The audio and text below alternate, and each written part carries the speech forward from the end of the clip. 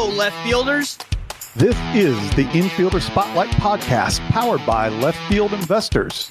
Our community is focused on networking and education to help people invest passively and think differently. Let's go.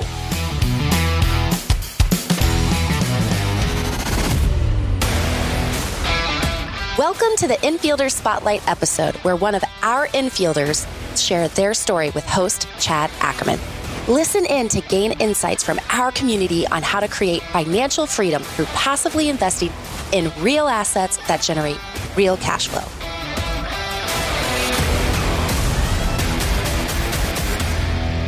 Hello and welcome to another episode of the LFI Spotlight. I'm your host, Chad Ackerman, and with me today, we have infielder Scott Topper joining us. Scott, welcome to the show. Appreciate you joining. Thanks, Chad. Happy to be here. Great. Again, appreciate you joining and sharing your journey with us. But before we get into the journey, why don't you just give us the background? Where are you from? What do you do kind of stuff? Sure. Absolutely. First and foremost, I'm a father and husband, father of two young girls, a 6-year-old and a 3-year-old, which takes up a lot of my time outside of my W-2 job. So I am still a W-2 employee at a tech startup company. So I sell software for a technology company.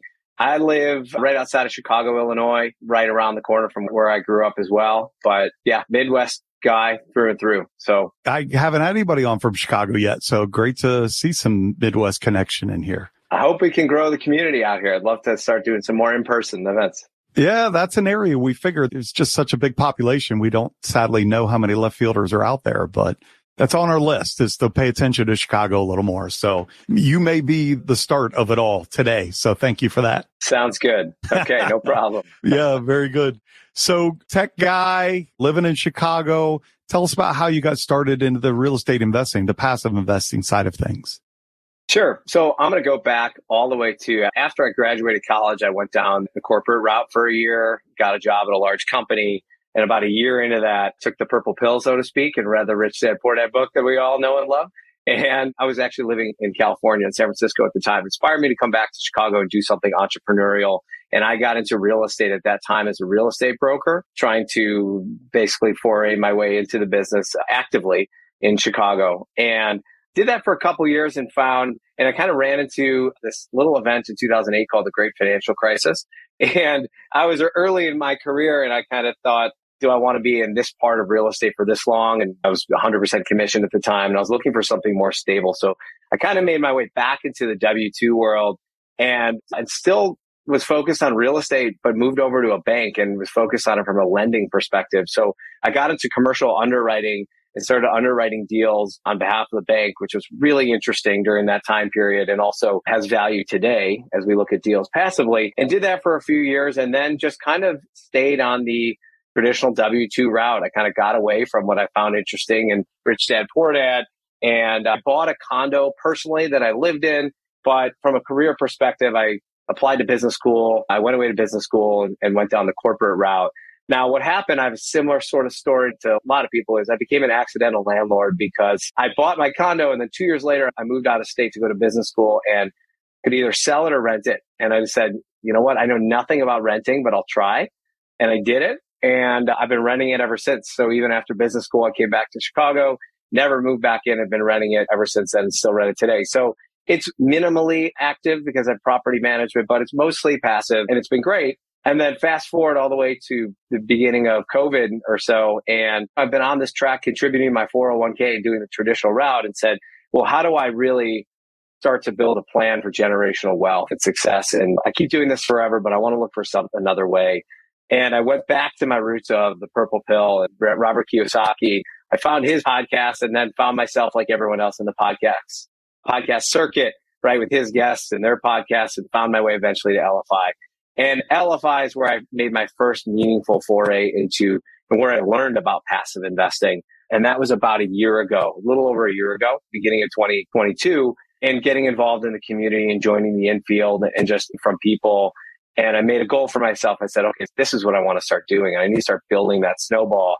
And I made a goal to invest in one deal in my first year. I wound up getting in 3 last year and have already a couple more this year. So I got super excited about it. I'm really passionate about it. I mean, this is kind of the new way of my future. So I'm sure we'll talk about some of that as well, but that's my story. It's awesome. That feels very similar to my own path of just the passion I had around it. The more I learned about it, the more excited about it I got about it.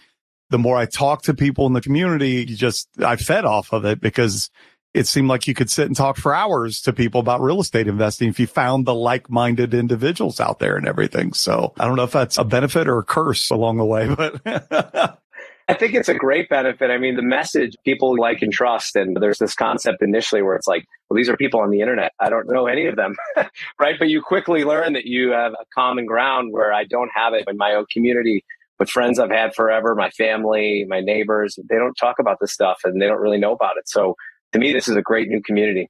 That's great. So let's peel it back to when you were making a decision for that very first one to invest in. What gave you the confidence, or what resources or whatever it was that gave you the confidence to pull the trigger on that first one? What got you over the hump? Because that's a big sticking point for a lot of people, I think. Was for me. It took me a long time as well. But what gave you that confidence to go ahead and jump in on a deal?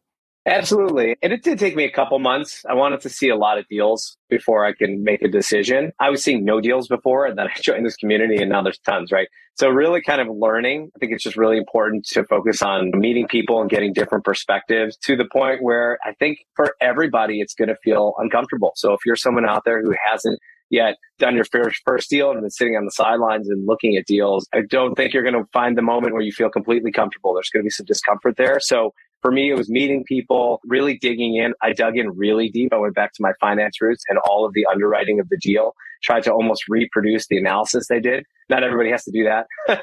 But for me, that I felt like I looked at enough of those deals like that. I talked to enough people where I said, you know what? The stock market is not as reliable as people think it is. Why would this be any different, right? And then you have a network of people who can vouch for that.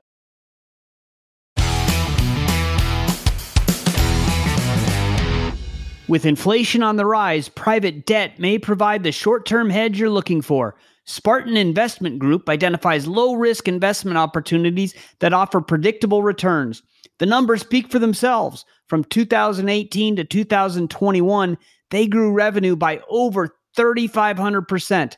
Their private debt boasts stable monthly payments and a short repayment horizon. And since it's backed by self-storage and a personal guarantee, you can invest with confidence. To learn more, visit Spartan-Investors.com. This is Zach Happenstall, CEO and co-founder of Rise 48 Equity. At Rise 48, we've completed over $1.7 billion in total transactions, including 11 successful full-cycle dispositions. If you're looking to invest with an experienced sponsor in either the Phoenix, Arizona, or Dallas, Texas markets, then set up a call with us today at rise48equity.com/invest. That's RISE48equity.com/invest. Yeah, I think that's fair. I think that's a lot of what helped give me that confidence as well, is just safety in numbers. I don't know if we're all had it right, but the fact that I wasn't the only one thinking that a deal looked good made me feel more comfortable anyway. So that's good. So it helps with the resources. You got started. What are the 3 deals that you've jumped in on so far? I'm just curious where you started along the way. Sure. So I started in multifamily. That was the first deal. Then I got into kind of more of a debt fund and then an ATM deal. So for me, it's the hardest struggle, actually, if I go back to thinking about where I want to place my strategy is, am I going after cash flow? Am I going after growth? How do you balance that? I struggle with that for a long time. I'm still struggling with it, but I wanted to kind of start to diversify, and I felt like that would be the best way to learn. So that's where I am now.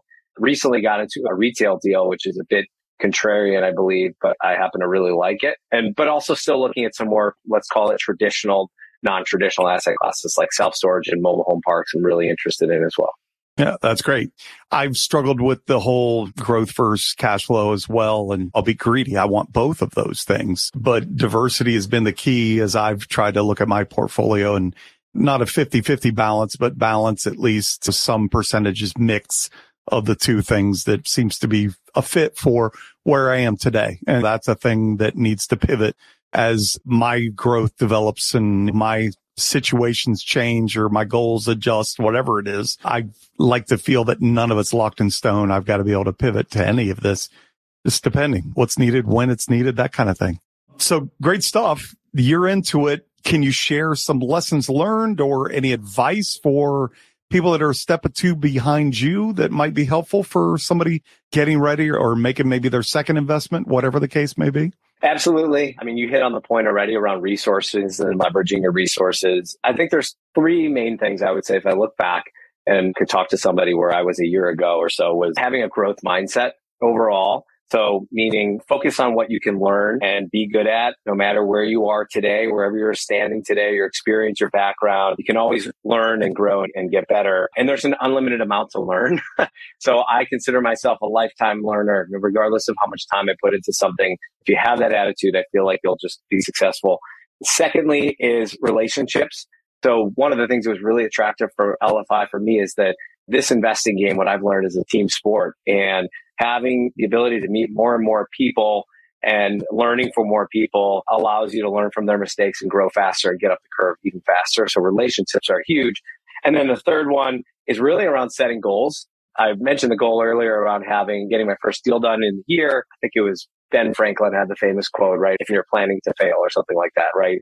And formalizing those goals is super important. Even small goals, right? Get into one deal. And then now I'm setting up my next set of goals in this year, medium term.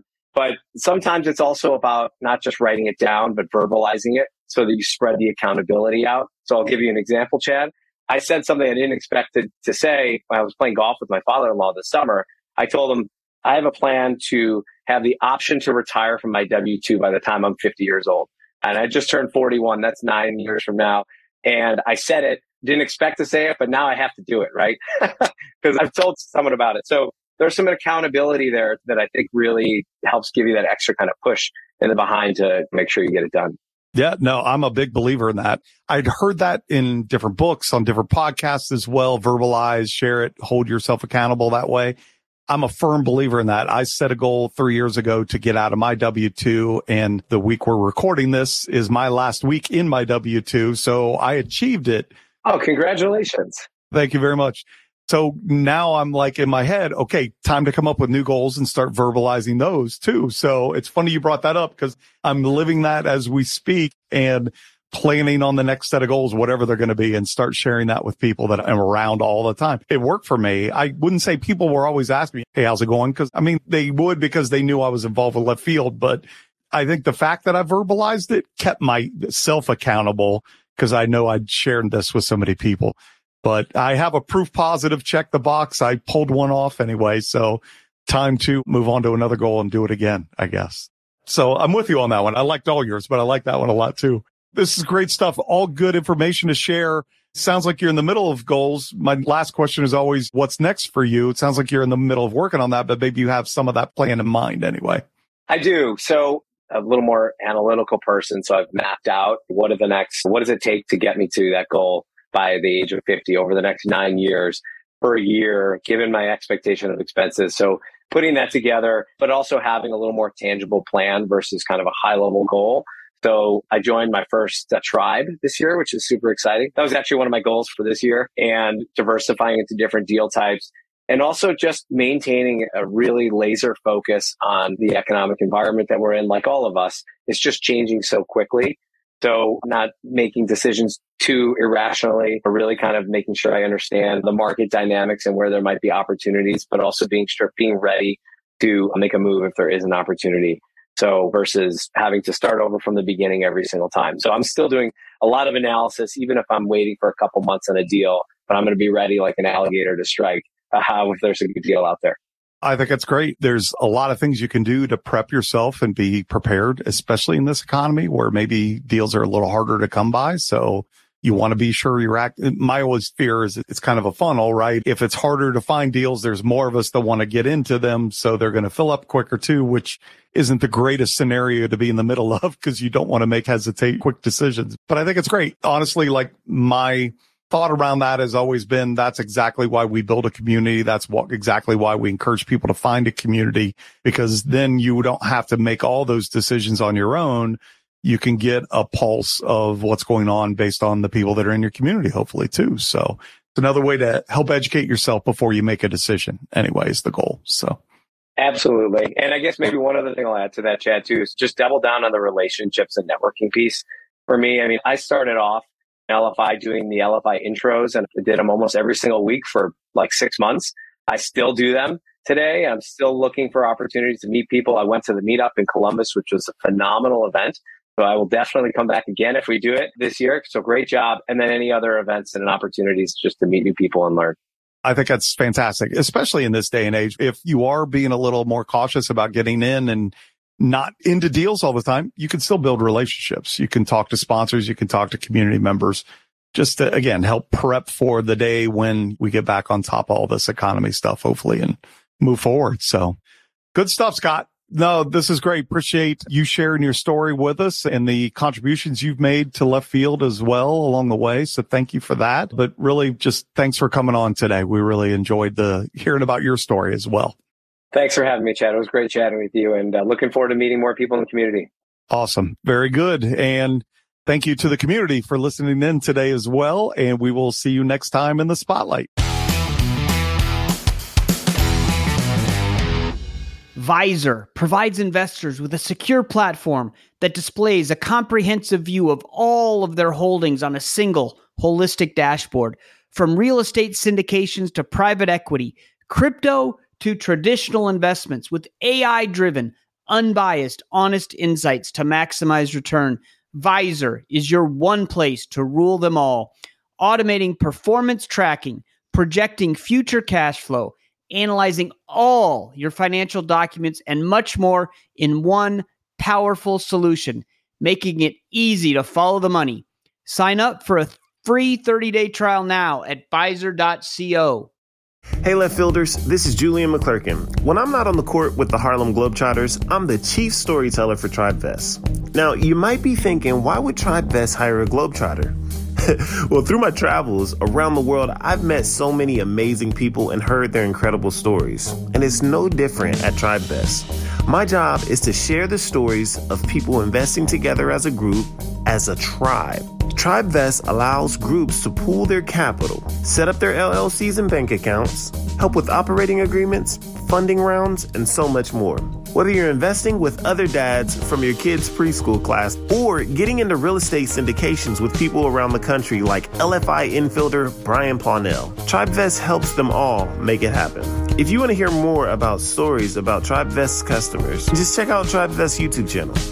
And if you're already ready to start investing as a group, head on over to tribevest.com today.